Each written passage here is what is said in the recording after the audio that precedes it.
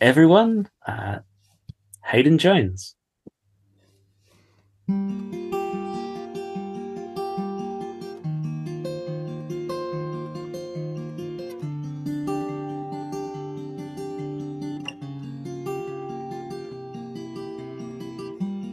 There is a fountain filled with blood,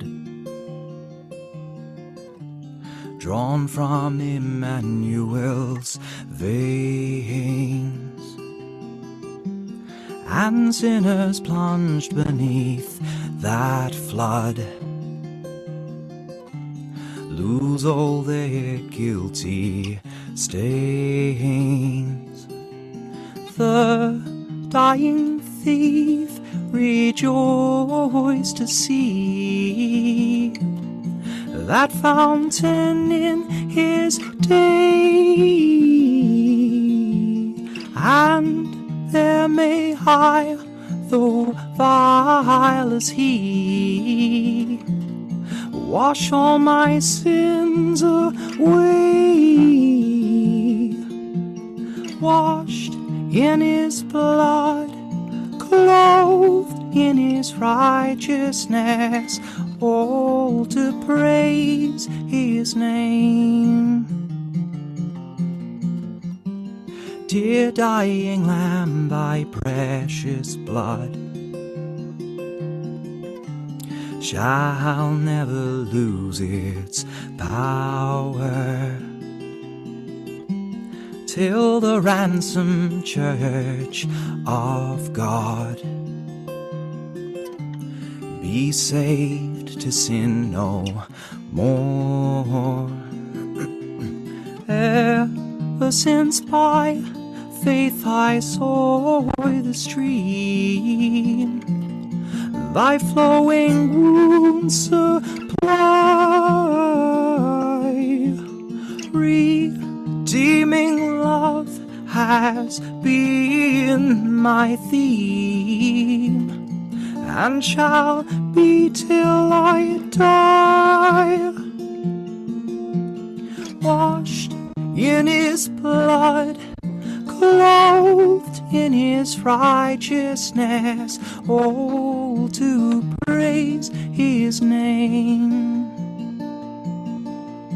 Then in an old sweeter song I'll sing thy power to save.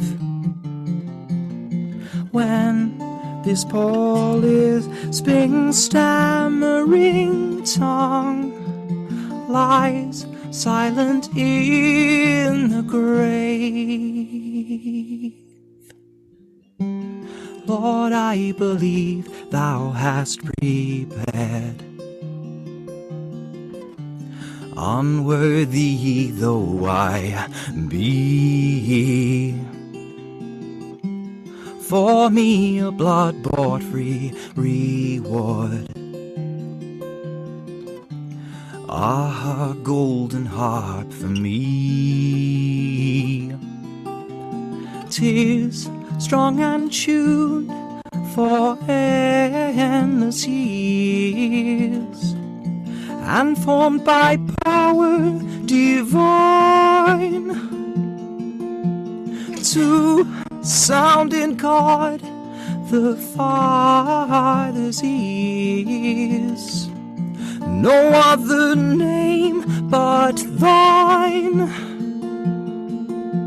washed in his blood, clothed in his righteousness, all to praise his name. Thank you so much. Well, if you just heard that, that was Hayden Jones from Navy Jones, a wonderful collective of two lovely singers who are sharing the gospel of the Lord Jesus in many different contexts and places, and through recording music and song. And we're very, very happy to have Hayden here today. Lockie and I are here with the Art of Ministry podcast, and think this is probably one of the most special introductions we've ever had. Yeah, it's just been a wonderful thing to have this particular show come together like it has. And Hayden Jones is here. Lockie and I would like to introduce you. Welcome, Hayden. Thanks so much for having me, Lockie and John. It's a privilege. And thank you so much for that song at the beginning. And, it's just amazing what God is doing through music, because so many images run through your mind when you hear that song, and just hearing the images of the blood, and also hearing also the picking technique, really the sound of the way you're playing the guitar is a very relaxing, but a very, a meditative thing. It's a wonderful combination to have that playing, and also to have to be able to sit there and just reflect on God's goodness. So yeah. Well, the words, because that's is an old hymn that I've just popped a new tune to. That's an old one by William Cowper, and so I kind of borrow or steal lots of old hymn lyrics, because they're just so full of truth and the reality of who we are in Christ and where we're headed, and what He's about. Yeah, absolutely. Salvation history. Yeah. Yes. Well, everyone listening in Australia and around the world, basically tonight we're very blessed to have Hayden talk as a singer-songwriter and someone who writes gospel music, and also not just his own tunes, but also puts new arrangements to traditional tunes as well. And as he said, the power of those words, really, that God has given people, they're very rich in meaning, and they provide an amazing chorus to our lives when we listen as well. So I guess I'd like to have Lockie kick us off tonight, because Lockie and I were chatting earlier today by text, and we always like to prepare and do some different things. And Lockie sent such good questions. I'm always so happy when I find Lockie's questions, because I was like, oh, he's got so many interesting ones. But he'll be kicking off today. So welcome to Hayden and Lockie. I'll hand things over to you. Yeah, I just know so little that I always have questions. So, yeah, Hayden, I guess start off with a bit of a basic question, as sort of to get us established, I guess, and just sort of hear where you're coming from a bit more broadly. So the question I thought to start with was, how was it that you ended up coming to faith? Are you one of these people who sort of grew up in a Christian household, and so it was always sort of around you, and just at some point you had to make a decision whether you owned it yourself, or is it something that you came from a completely different context and you at some point you had the moment? I definitely grew up in a Christian home, and my dad's a pastor, or was a pastor rather, he's retired now, and so we were saturated in the truth. We grew up, and I, as a fairly young man, or as a boy, really wasn't that interested in it. In fact, I definitely wasn't interested in it. I was quite, I always believed in the existence of a God, but I didn't want him governing my life and what I thought was my life. So I went off the rails largely, and I was fascinated with things that were dark. And so really from the age of from sort of pre-puberty to about 17 or so, I was right off the rails, and I wanted nothing to do with God. And it was at around 17 there was a gentle calling from the Lord. I wasn't going to church at that point. Mum and Dad gave me the decision whether I wanted to go to church from about the age of 16. They said, you can make up your own mind now if you want to come along with us. So I immediately decided not to, because if I wasn't going to be compelled to, I had no interest in it. And it was really from 17, there was like a there was actually a band that came to our school, and it was a band called Flipside, and they were like one of those Youth for Christ touring bands, and they went around to schools and did things. And I saw a guy who I did recognise, a friend of mine who was one of the siblings of one of the band members. And so I sat next to him and I started chatting to him, and he was going to the local church. And I thought, I should go along, you know.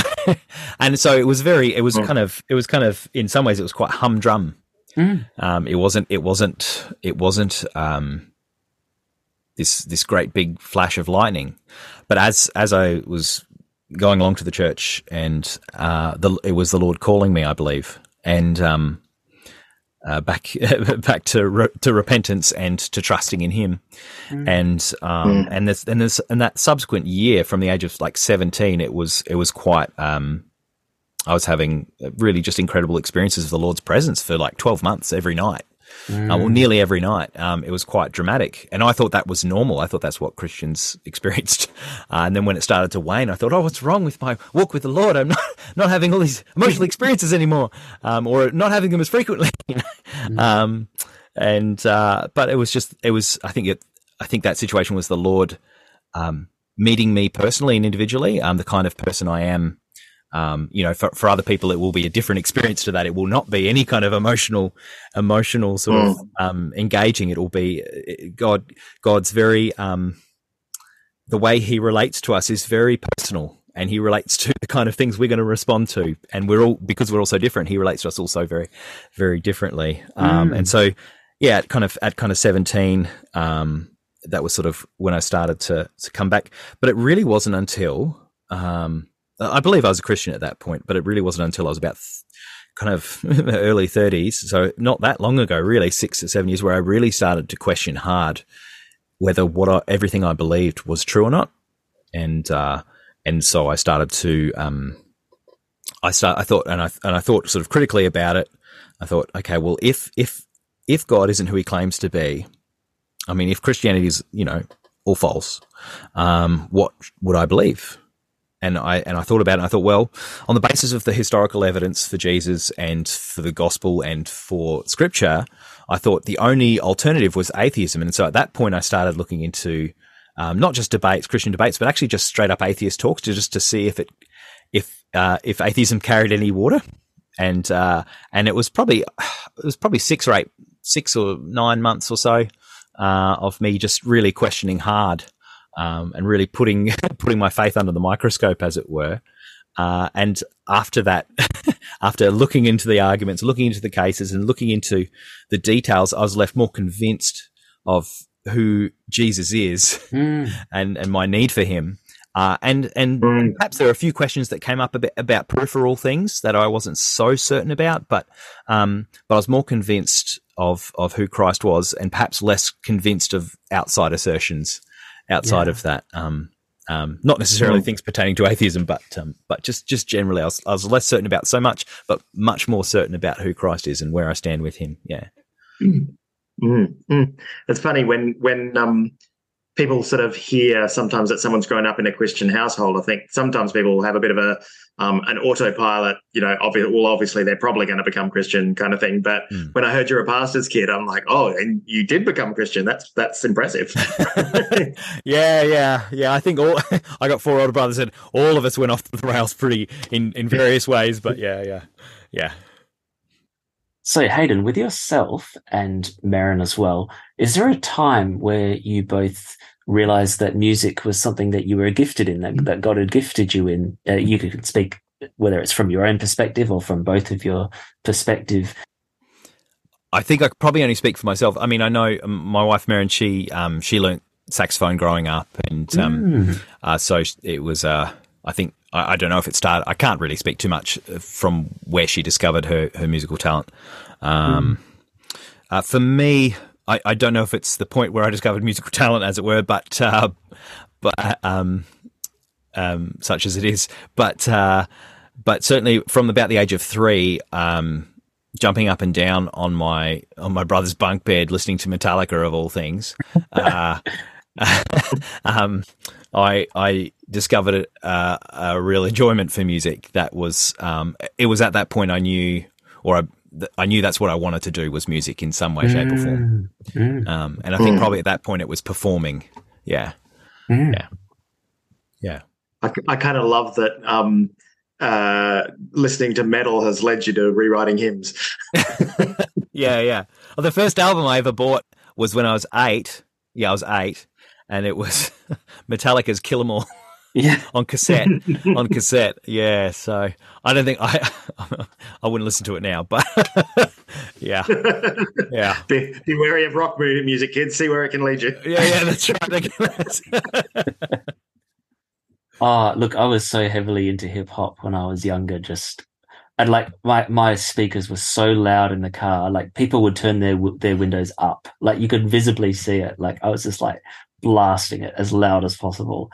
I was like, yes, this is what I am going to do one day. Just for I thought I'm terrible at rapping, but somehow I'm going to make this work. But yeah, yeah. No, What were you listening to? Oh gosh. Well, it was really interesting actually.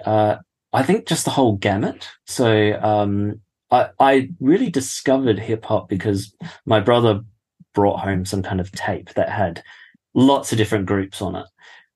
But when I heard what some of them were saying, I thought, oh my goodness, this doesn't sound very, very good.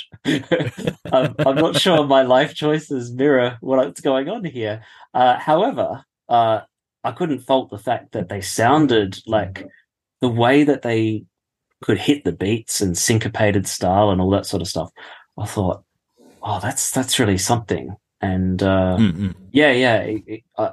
actually, it was funny. Like when you talked about the Christian band visiting, we had Audio Adrenaline visit. And they came to our school, and the speakers they brought in were so loud. I thought like they were built some new buildings. Like it was immense, and they just blasted us. But all these people walked out going, "Oh, for a Christian band, they're pretty good." And I thought, pretty good. Like we've nearly lost our hearing. It was amazing. It was so good. But yeah, no, it's funny. Like I think Lockie spoke about this actually in our last episode. How DC Talk kind of really showed the world what was possible from in the sort of the Christian music realm, in the sense that they really did play a huge part. And I totally agree with Lockie on that one, because certainly in that kind of there wasn't a lot of music sort of extolling, sharing about the Lord that much, except for maybe one or two secular songs that you might hear. But when that hit into the main, yeah. But it was once that Grant and Striper, and then DC Talk landed, everyone's like, "Oh wait, we can do good music." That's oh, there's going to be a lot of Striper fans angry at you, Lockie. Wasn't it Chris from our friend Chris? He's hugely into Striper, I'm pretty sure. Yeah. Well, whereas I liked Amy Grant, but it's a specific kind of music. We always return to Amy Grant on this show, by the way. There's the guys from the radio hosts. They had this whole Amy Grant thing that they did. Anyway, people probably show 100 will have her on. Yeah, that's right. Yeah. Well, Hayden, I'm actually going to sneak a question in that we don't have on the running sheet. But just because I was hearing you talking before, I'm curious, because you'd said that having that band come to your school had a sort of a bit of an impact on you as you were thinking through. Do you reckon that music playing a part in that maybe had some bearing on what you do now? It's possible. My sense is that what I desired to do was set from a very early age, and so it was always a desire of mine to make music. It certainly, it definitely had an influence on me, because every year they had a different touring band. It was a group called Gold Coast Youth for Christ, and a couple of years after that, or maybe it might have been 3 years after that, I can't remember, 2 or 3 years after that, I was in one of those bands, and we toured for 10 or 11 months around the eastern states of Australia. And we'd go into schools and we'd invite people to the Friday night concert, and then we'd perform a whole bunch of cover songs that were in vogue at the time, and then and then one of the guys would share a gospel message at the concert, and so that's what we did. So it certainly had an impact. It's definitely shaped. It's definitely shaped where we find ourselves now, for sure. Mm. Well, going back, I suppose, to John's previous question, you do a lot of work with your wife in the musical space. I'm curious, how do you find working with a family member? And I say family member broadly because, like, people sometimes find family challenging to work with, so it's not just a wife thing. But do you find when you're working together, you have a really easy rapport, and it just actually makes this stuff more fun? Or do you find sometimes you both have your own strong ideas about what you'd like to do and how you want to do it, and you butt heads sometimes? Or, how does that go? Musically, we don't really butt heads.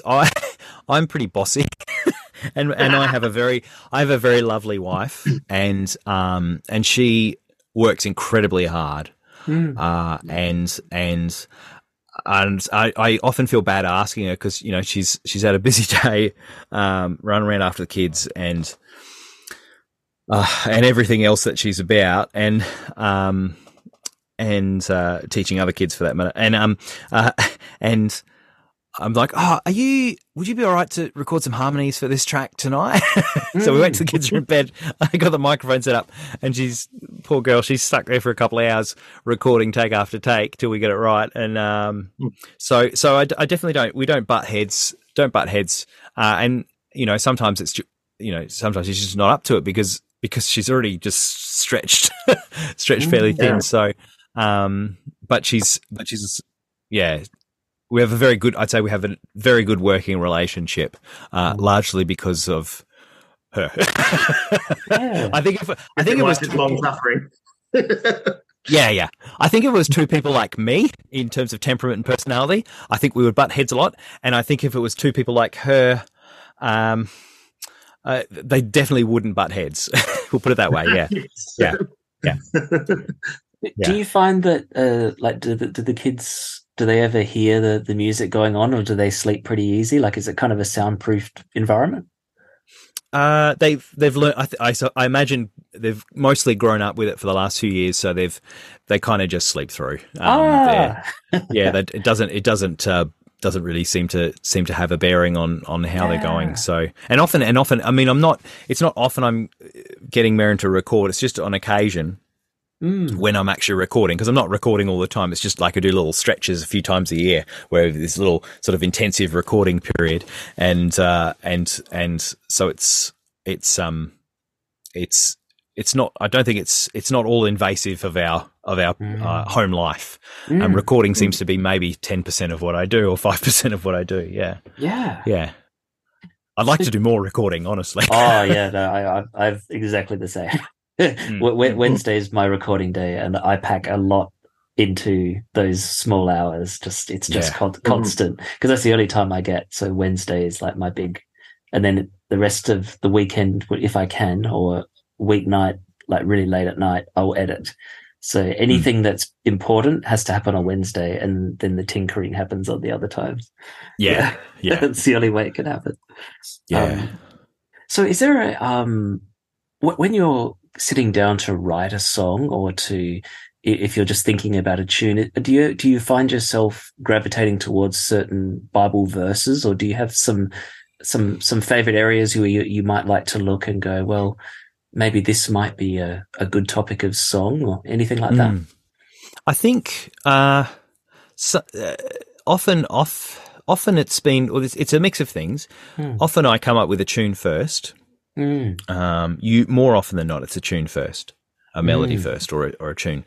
But one of the things we've found is, obviously, we get a lot of people request songs, and we can't do all the songs that are requested just because we just can't get to them all, and occasionally because the songs aren't the best, but usually it's because there's just not enough hours. But of the ones that are requested, there are some really lyrically striking songs that that have hit us between the eyes, and I can think of a couple off the top of my head. Like I'll name drop a couple of tunes just for your listeners to look up the words to. Mm-hmm. "O God of Earth and Altar" by G.K. Chesterton. That was a request from a pastor friend of ours, and it's got incredible words that speak directly to what's happening in society at the moment. So, "O God of Earth and Altar" by G.K. Chesterton. Yeah. And John Newton's song, "I asked the Lord that I might grow," and it goes through John. It goes through the life of this individual, John Newton, evidently, and the Lord just kind of hits him again and again with kind of just shows up his sin in his own heart, and he's just getting crushed and beaten down on the back of asking the Lord that he might grow. And the last verse of that, sorry, I'm rambling a bit, but the last verse like just sticks in my head, and it's really encouraging. "These inward trials I employ." This is Jesus talking to John Newton in this part of the hymn. "These inward trials I employ from self and pride to set thee free and break thy schemes of earthly joy, that thou may seek thy all in me." Oh, that's very powerful, isn't it? Yeah. And so those are like specific hymns like that are standouts to us. And you're like, we've got to find a melody for this hymn. And so I suppose that's the first metric we go with is the strength of the words. And I have to say, you've got me curious now, because I'm a big fan of G.K. Chesterton. His book Orthodoxy is one of my favorites, and so I'm very keen to look into that one. Yeah. I mean, my favorite Chesterton quote is, well, I don't know a lot of Chesterton quotes. I don't know a lot of Chesterton really. Just the little bits I've read up on him, but is "We become taller when we bow." Yes, I really like that. Yeah, it's a belter. Yeah, and we've got a whole song based on that one. Yeah. And I have heard it. I heard it live, and it's magnificent. So I must say, I know it's probably awkward for you to hear me say that in front of you, but no, that song was very striking, and it was that line I just kept hearing it in my head after, going, "Wow, that's a striking line." It's very powerful. But so is that one that you just said, that final verse about the in that particular song as well. That's John Newton's. "I asked the Lord that I might grow." Yeah, and it's like you said, those words of some of those old hymns are just so extraordinary, and I just wish we would continue to see those more. Yeah. And I think in my very fairly narrow assessment of music as time's going on, I think we're starting to see some of those. Just digging into these sort of smaller artists and things, we're starting to see some of these hymns coming out of the woodwork.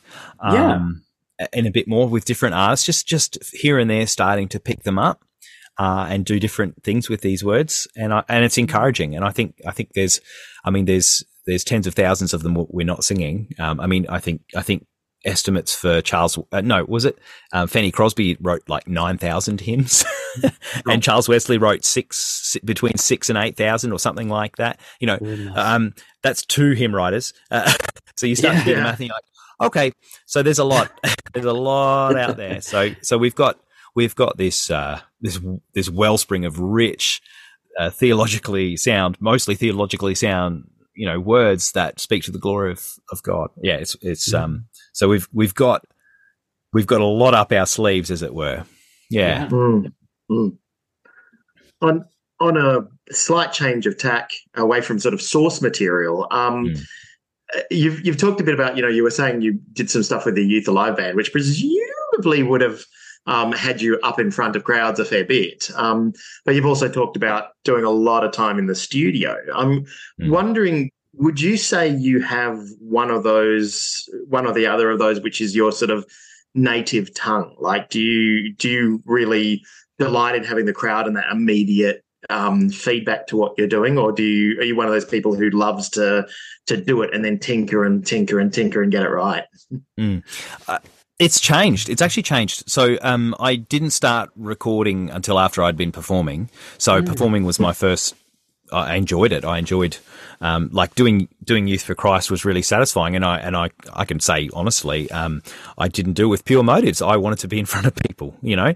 There's a real pride and ego there. And there still is to a degree. You know, the Lord's faithful in dealing with me happily.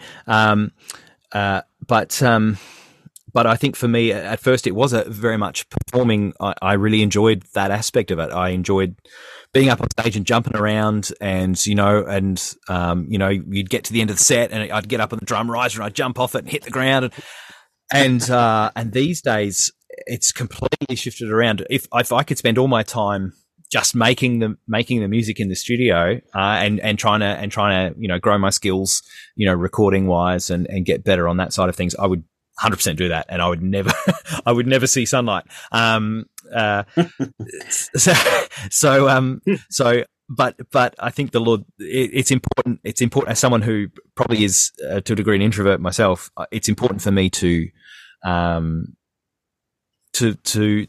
be out there, not performing as though, you know, obviously performing to look at me. Obviously that's, you got a problem there. But I think, I was listening to a John Piper sermon where he talked about, where he's talking about how you don't make it about you when you're preaching. And I think it applies to singing and music too, is that you actually become, taken up in what you're saying or what you're singing, as I've applied it. What you become so taken up in what you're actually singing, so that you stop thinking about yourself and actually think about who the Lord is and what he's done for you. It just takes your focus off yourself. And I think that's that's of a great advantage to anyone who's looking to perform live, is actually focus on, if you're anything like me and you know, your mind goes all over the place, just focus on actually what the words you're singing. I mean, it sounds so obvious when you say it, but I know for me, I actually need to hear that. I need to focus on exactly on what you're singing, so that you're not going to think about yourself, but you're actually going to think about the goodness of God and what he's done and whatever you're singing about. Yeah. I don't know if I answered your question. No, I would say so. But it is funny, one of those things that I think for almost every Christian performer, and it's not just music, I would say it's definitely true in theatre and acting as well, and a whole bunch of things. I think sometimes, because the secular performance space, it is very, very normal that people would be doing it for their own glory. I think sometimes it does sort of put it center stage in your mind that if you are going into a even a ministry, but it has that sort of upfront, you're well aware that people do this for the praise, it can put you into this interesting space that you sort of, you have the same dangers as someone in the secular world, but it's sort of a little bit more public than it's like a little bit more center stage mentally than it might be for, say, preaching, that you're kind of aware. Because I know a lot of performers, and that's music and acting, all kinds of things, that there's that ever-present struggle. They're always kind of saying, now, what am I doing this for? And am I slipping into starting to do it for me and things like that? Yeah. So probably something healthy about continuing to keep that on the radar, you know? Yeah. And I think I don't think we'll get to a point where it's one of those things where it's definitely a source of weakness, where I find I'm dependent utterly on the Lord to deal with it, because I can't. There's nothing I seem to be able to do to get rid of that pride and that arrogance. So it's really a case of, Lord, have mercy on me, because I just need your mercy. I'm not. You know, may I diminish and may Christ increase. But I've definitely got to diminish. Yeah. I have the opposite issue to you, Hayden, which is for me, you know, when I was first asked to do Heart Song, I must admit I was kind of hoping they wouldn't ask me, because I was like, I don't want to go out the front particularly. I'm quite happy to be the behind the scenes person. So for me, it's really like I'm praying a lot and getting other people to pray for me before I go out the front. And it's a funny thing, isn't it? It's different for everyone. The Lord helps us, you know, where we're coming from. But certainly for me, I'm in the opposite direction. It's kind of the Lord has to get rid of my anxiety, shall we say, before even, it requires so much prayer for me because that's my kind of weakness. I think, I have this level of, oh goodness, is this is what I'm going to be doing? And but for me, I mean, it's a different thing, but it's still a thing that makes me go, I need the Lord in this. Yeah. Yeah. It's certainly good to, the more prayer you can get, the better. Yeah. I think that's a wonderful, wonderful thing. In a sense, it's the same. In a sense, because in both our situations, we're inward looking. We're looking at how our experience of what we're about to be doing is, and so we're both utterly dependent on, like you say, we both need a terrific amount of prayer. We're both in a sense looking inward because either on the one hand because we don't feel equipped. How can we do this, Lord? But no, we should operate in confidence and trust the Lord. And on the other hand, in sort of more in my situation, it's deal with me, Lord, because I don't want to take the spotlight. I'm utterly, and it's both are inward looking rather than looking to the message of what you're doing. Yeah, and very, so very there's true. whilst it presents differently, it at the core of it, I think there's definitely a commonality. Yeah, that's very true. Yeah. Both of them sort of come down to a lack of trusting or a lack of focus on God. And I don't say that in a way that I'm sort of stepping out of the process myself, because I certainly it really comes back to focusing on God is the cure for both of these problems. Yeah, that's right. That's right. Yeah, And the wonderful thing that's just so wonderful is that even if say in my case, if I get arrogant and I get all stuck up and think I'm it and a bit, the Lord is gracious in humbling me. It won't even depend on my performance of even recognizing my sin. He'll actually deal with me because he'll discipline me in his love, and he'll do it for us because we're his children. And so it just, we're secure because we're not going to get it right. It's a tremendous, tremendous thing, a gift that we're just utterly secure. Yeah. Well, Hayden, there's an interesting question here I wanted to ask you about. It could be music performance or it could be recorded. So it's sort of along that theme. Is there a project that you would love to do one day that is sort of close to your heart? You think about, maybe I'd really like to do a particular kind of project that might be a little out of the ordinary, out of the box kind of thing. Is there something that you've thought about and gone, well, I'd love to do that one day? There's been a I run through different ideas, and there's been a few different ideas we've had. I think for me, I listen to different artists, secular and Christian, who I respect musically, and one of the things I crave in music is novelty and like good humor, subversion of expectation. I want to hear something that I'm not expecting. I also want to find it pleasing, and I suppose I don't have a specific we want to keep doing albums, and we want to keep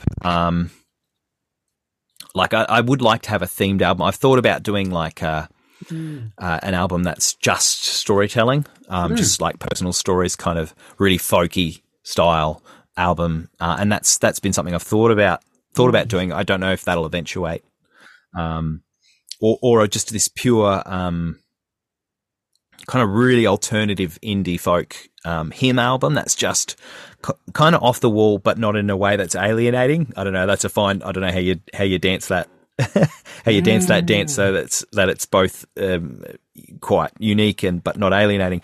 But there's not a specific thing. I think that where we've come to now in producing things is really just wanting to make something as good as we possibly can, and slowing down on our releasing schedule, but just focusing on one release and going, okay, how can we make it better? How can we make it better? Yeah. And how can we put it out there better? And how can we just spread the word about it better? And I mean, and all that, with a view to pointing to Christ. Mm. So in both musically and in lyrics. And there's a quote by what's her name, Zadie Smith, which is like she's a writer, and it's resign yourself to the lifelong sadness of never being satisfied.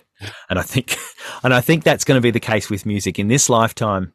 I don't think we're going to be satisfied with our creative endeavors. I think the fullness of the giftings that the Lord has given us will perhaps I'm just come to fruition in the glory to come. Yeah. Sorry, that was a long answer. So in short, not specifically. Yeah. Oh, sorry. Lucky. Yeah. Well, I suppose a question just in terms of the sort of things you do at the moment. You talked about so a mix of sort of original stuff, and you do a lot of adapting older materials and hymns and things like that. How hard do you find it to take some of that older material and adapt it and make it contemporary, or put a new spin on it? Do you find it's is it easier than coming up with your own material? Is half the work already done and you just have to sort of add a little bit extra, or is it actually harder to break away from a well-loved tune and have something wholly new that still sort of honors the original?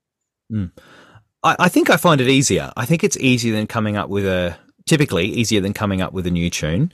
I mean, the tunes are mostly new, but it's easier than having to write the words. I mean, one of my deficits is I'm not a great lyricist, and so it's wonderful I can just go, okay, I'm just going to borrow this hymn, so I don't even have to think about writing lyrics. And we might write a chorus. I might write a chorus or something like that.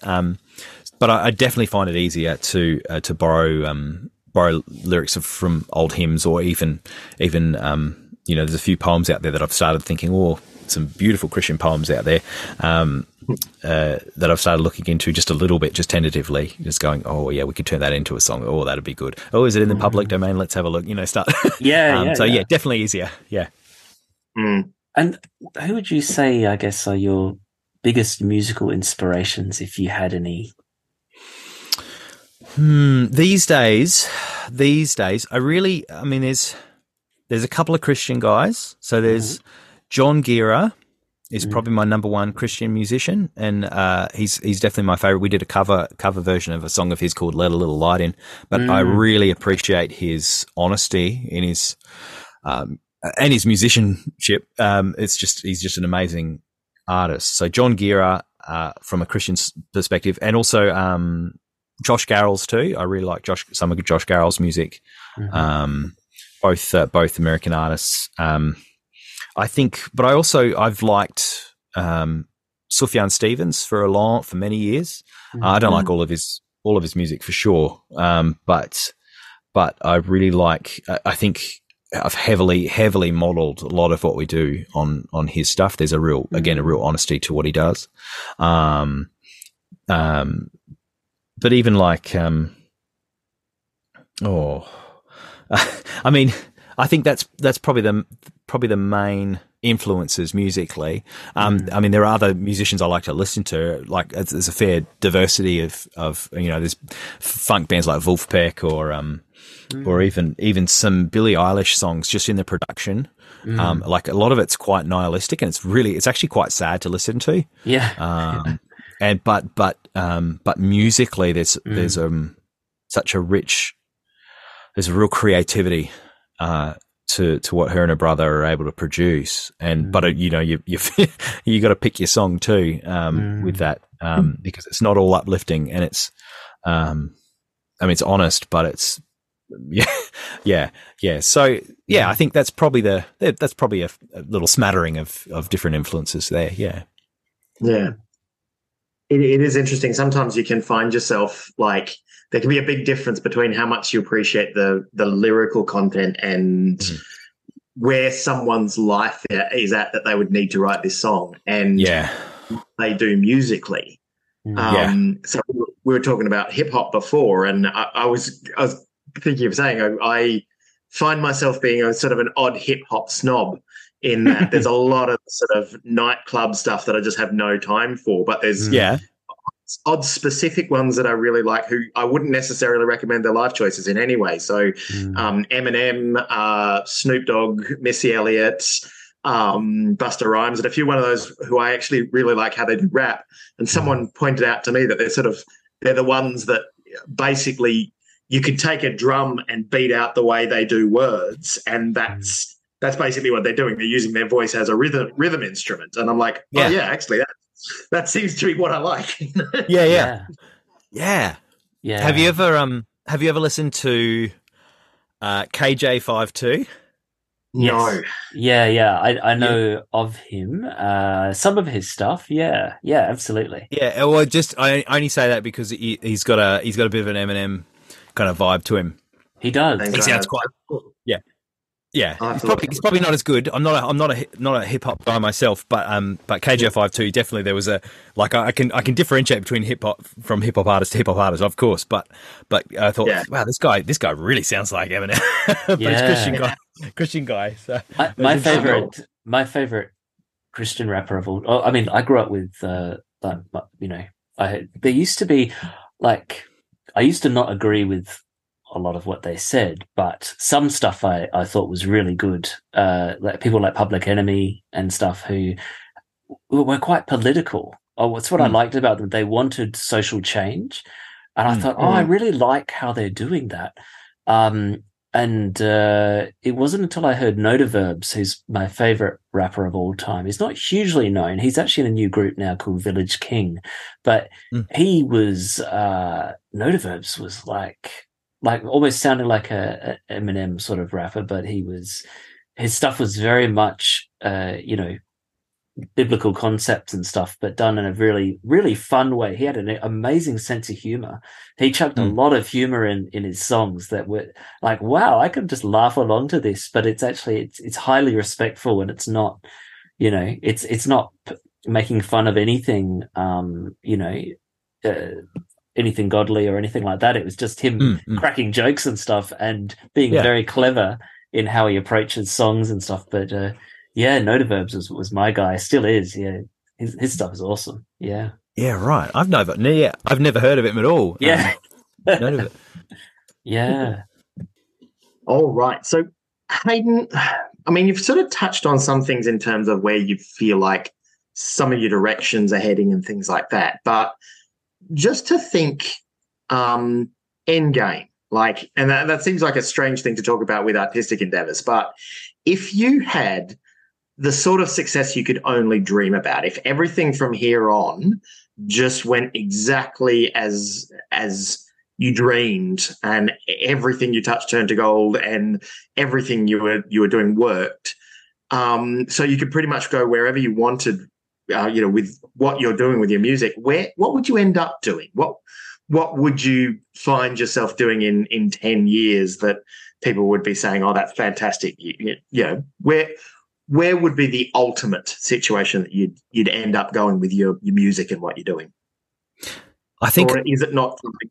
Sorry, is it not something you think about that way? You're just following the road to see where it leads. It's definitely not something I think about that way. But if putting myself in that position and thinking about it that way, just now, I think what I would like to do is I'd like to sit in a studio and have other artists and musicians and strings players and be able to record just beautiful music. That would be just really satisfying. Beautiful music that points to Christ and what He's done. I mean, my favorite song or my favorite musical work ever made, my personal favorite of anything I've ever heard is Handel's the Hallelujah chorus from Handel's Messiah. When it's done properly, when it's done, yes. I just think that's the highest for my taste, at least one of the highest, or maybe the highest, certainly the highest for my taste, achievement of music on a human level, on a horizontal level. Although I don't think it's purely horizontal, I think it's inspired as well. So I think if I had, if everything went according to our plans at this stage are we'd love to be able to make a living off it. So I don't have to work and I can just do music and just keep doing music. But all that's got to be tempered. I mean, one of the prayers we've prayed from the beginning is, Lord, if success would take us away from you, may we be kept from it, because success in that case would be a curse. It wouldn't be a blessing. Honestly, if everything did go the way I planned it, I mean, I don't know that I'd be able to handle it. I don't know if I'm the right temperament. There are Christians out there who have the right temperament and who can handle success and better than others. And so I may not be. I mean, I haven't been tested on that front, but maybe I'm not cut out for it. But really, to answer your question, yeah, I just get in. Okay, let's build a big studio and let's get some strings in and let's make some music, and that would kind of be the thing we do. Okay, what's the next hymn, and then I'd pay people to do my social media. I'd pay people to yeah, that's right. And then I'd just be like, okay, what's the next song, kind of thing. I would find that vocationally very satisfying. Yes. Yeah. I figured out quite early in the game that the more you can teach yourself, the better off you are, in the sense that it costs so much to pay someone to do certain things. Mm-hmm. If you can teach yourself, if you can put in the hard yards, then you can do all your own social media, all your own art, all your own videos and stuff. But as you say, to be freed up would be an amazing thing. Yeah. Absolutely. It's an interesting thought of what you've said there, though, and so that would be a challenging thing for a lot of Christian, creatives to think about, because I think everyone's sort of got that dream of doing it full time and seeing success and things like that, even for the best motives. But it is a good question to ask ourselves of like, is the reason that I am not seeing that kind of success not because God doesn't, want to grant me success, but because he knows how bad it would be for me? Am I the sort of person that would be my undoing, and God's actually doing me a service by not letting me get into that place, Absolutely. And it's worth, and it bears consideration, because we're not all equipped for it, and I may not be equipped for it. I mean, success in my view is to walk the paths the Lord's laid out for us. That is success. Yeah. If you're walking the paths that He's laid out for us to walk in, that's what success looks like. Now, that might be I do this one day a week, and the rest of the time I'm working construction, or whatever it is, whatever He ends up. I'm not saying I'd be thrilled with that, but I would hope that I would come to a point where I'd be able to find joy in the Lord in the midst of that situation, because it all is only temporary. We're not here that long. We're going home to be with the Lord in a few more breaths' time, really, relative to the perspective of how long our existence is going to be. It's going to be, it is a twinkling of an eye, a blink. So, I've heard Tim Keller say, what did he talk about? When we're praying, because God doesn't always give us what we want. Sometimes He does, and I know He delights to give us good gifts. But Tim Keller has this thing where he talks about prayer, and he says, God, what does he say? God gives us what we would have asked for if we knew everything He knows. And. And so I think we could just got to acknowledge that He knows what's best, and I think, and I mean, that's easy for me to say. I'm sitting in a nice cozy room and all that. But I think it's true. We what was it? Now I'll say it again. God gives us what we would have asked for if we knew everything He knows. Yeah. So He knows best. Yeah.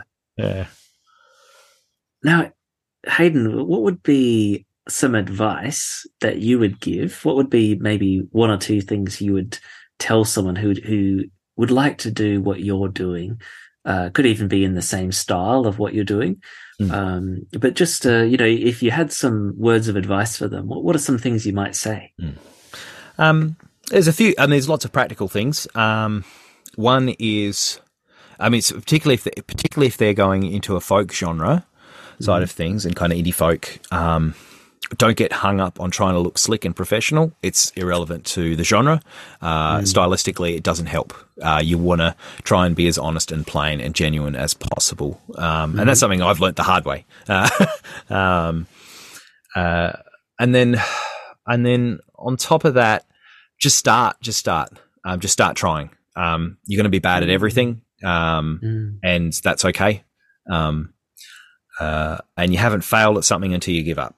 Now it's kind of a cliche, I suppose, but I think it bears out. Also, what else? I mean, the most important thing is, pray about what you're doing, and what's a man plans his way, a man plans his way, but God directs his path. Know that you're going to be directed, and whether that's success as you've defined it, or failure as you've defined it, God's going to direct your path for your good and for His glory, and also He delights to give us good gifts too. He's not this killjoy.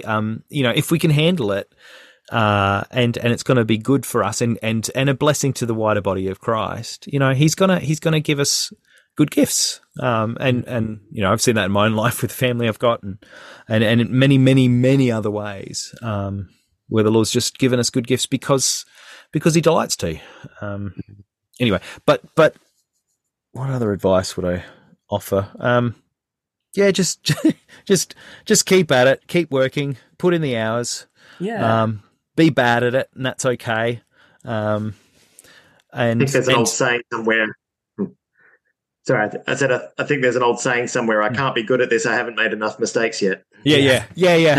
That's it. And yeah, I think the only time you run into problems is when you think you've arrived. When you think, oh yeah, I've got it now. Oh, that's sounding great. I think then you're like, oh, okay, watch out. Yeah. Sorry, I'm waffling a bit, but I think commit your way to the Lord. Keep trying, until He makes it really obvious, either that you shouldn't be doing that, or He grants you success, or some kind of middle road, which was kind of where Maren and I find ourselves. We haven't really been successful, and that's okay. I think God in His mercy, He knows what He's doing. So no, just trust the Lord. Just trust the Lord. It's really simple, actually. Yeah. Trust the Lord with your plan. That's what I say. And then do your best. Work, toil and do the work. Yeah. Yeah.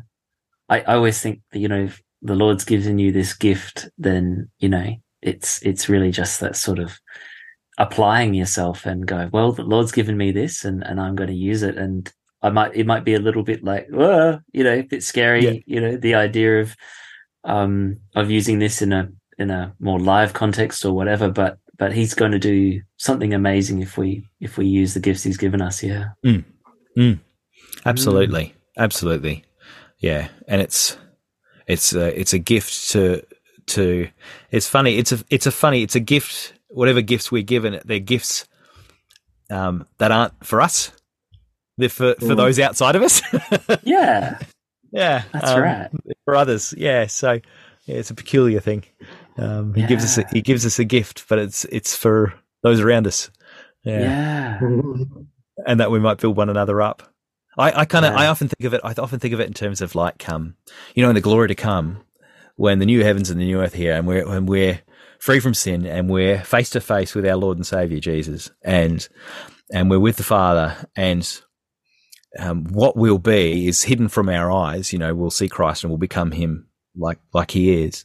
I wonder, the giftings that He's given us, they're not going to have the same frustrations they have here on earth, and so how beautiful will it be to enjoy our Lord and enjoy one another.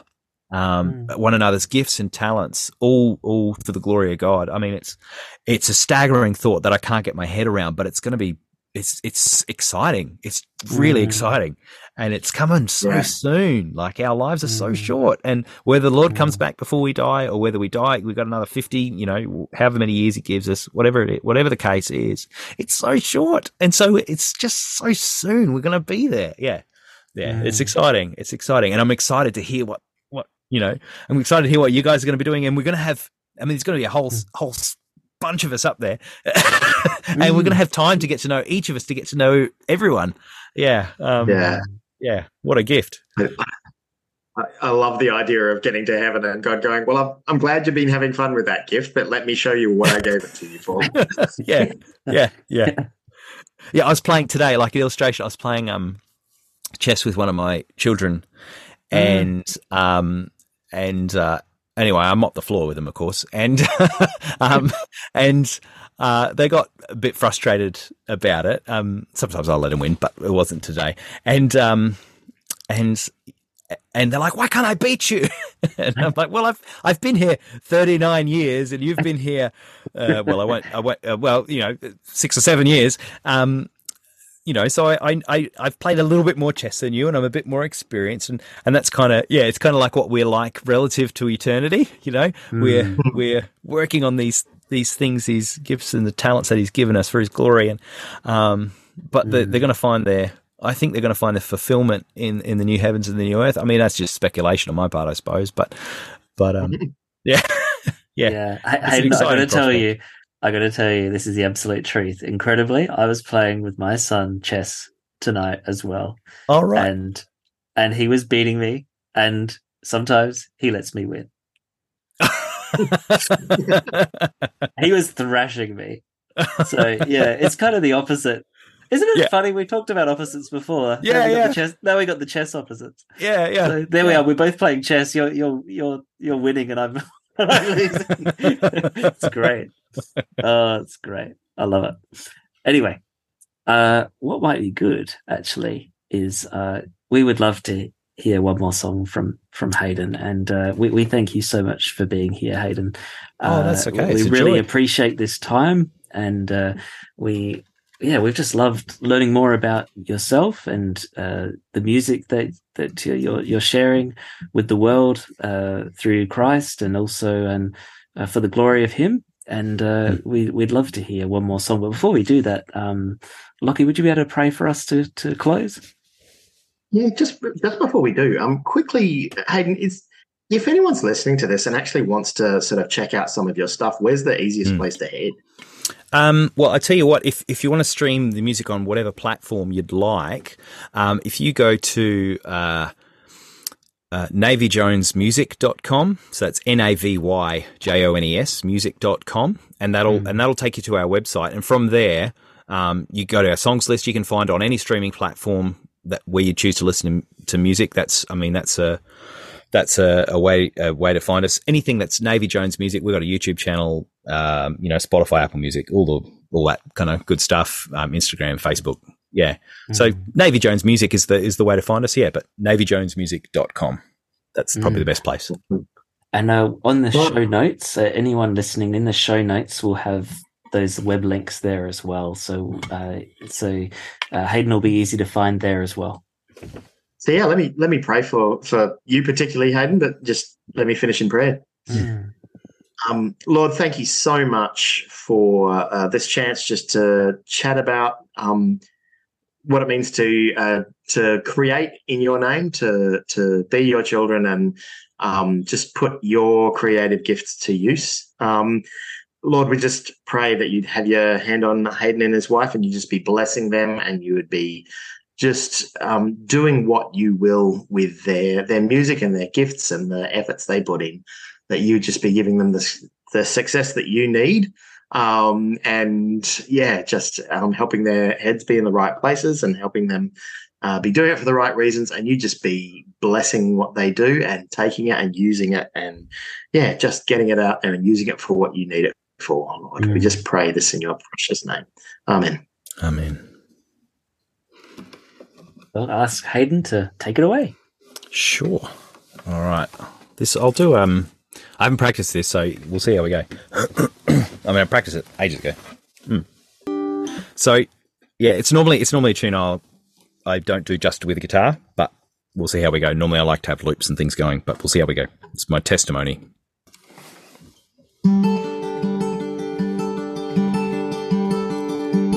In my youth, I made games full of woes,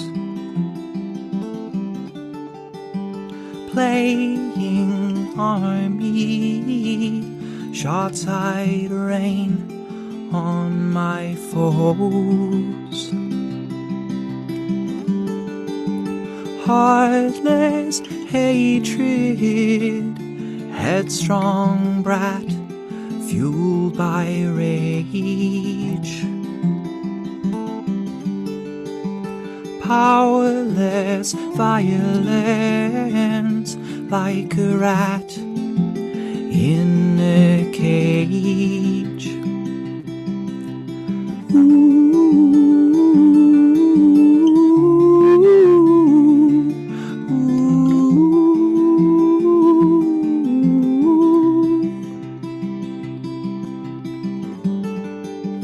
Played with matches, though I'd seen fields aflame. Fleeing family, cry and scream in the rain.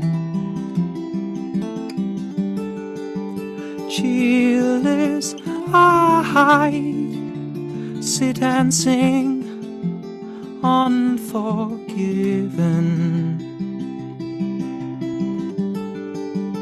Faithless I'd hope and cling to my sinning. You were,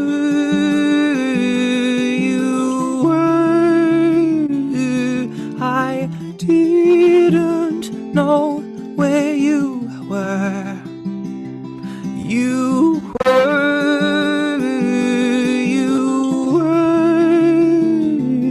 I didn't know who you were.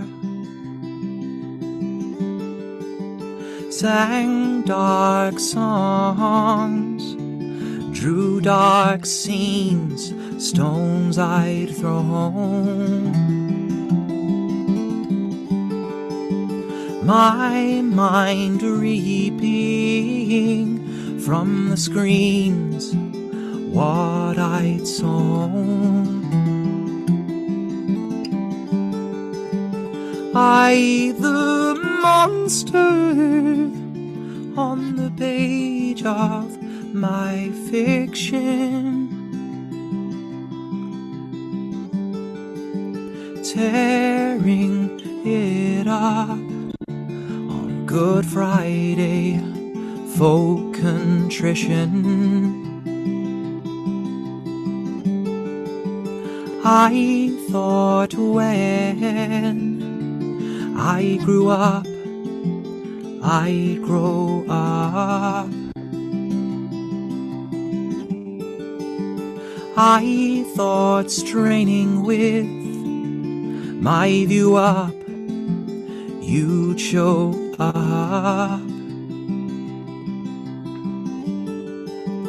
Oh, so selfishly doing deeds in your name, and so lovelessly planting seeds for my fame. I thought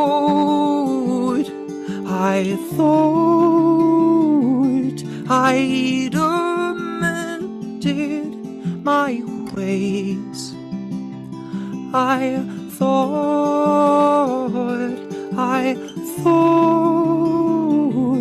I was the God you'd praise, till the sinner's legs crumbled in the kitchen. My depravity now humbled my religion.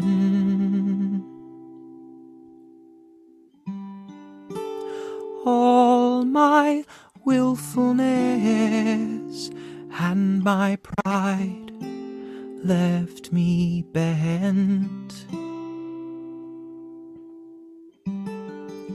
His voice whispered, "Be my bride and repent." You have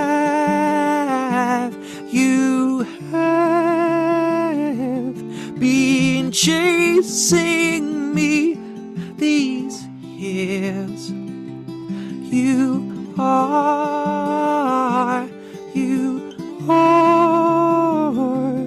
the one who'll dry my tears, and this shall be my epitaph.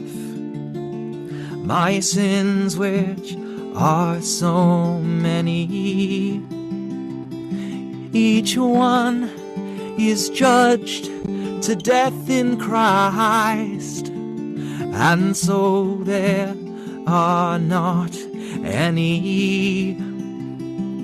I love because He's loved me. So much has been forgiven,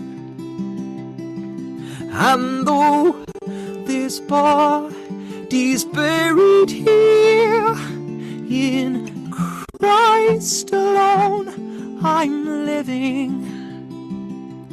My story,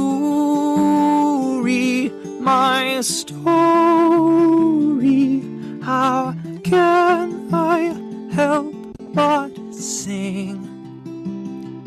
All glory to Christ, my risen King.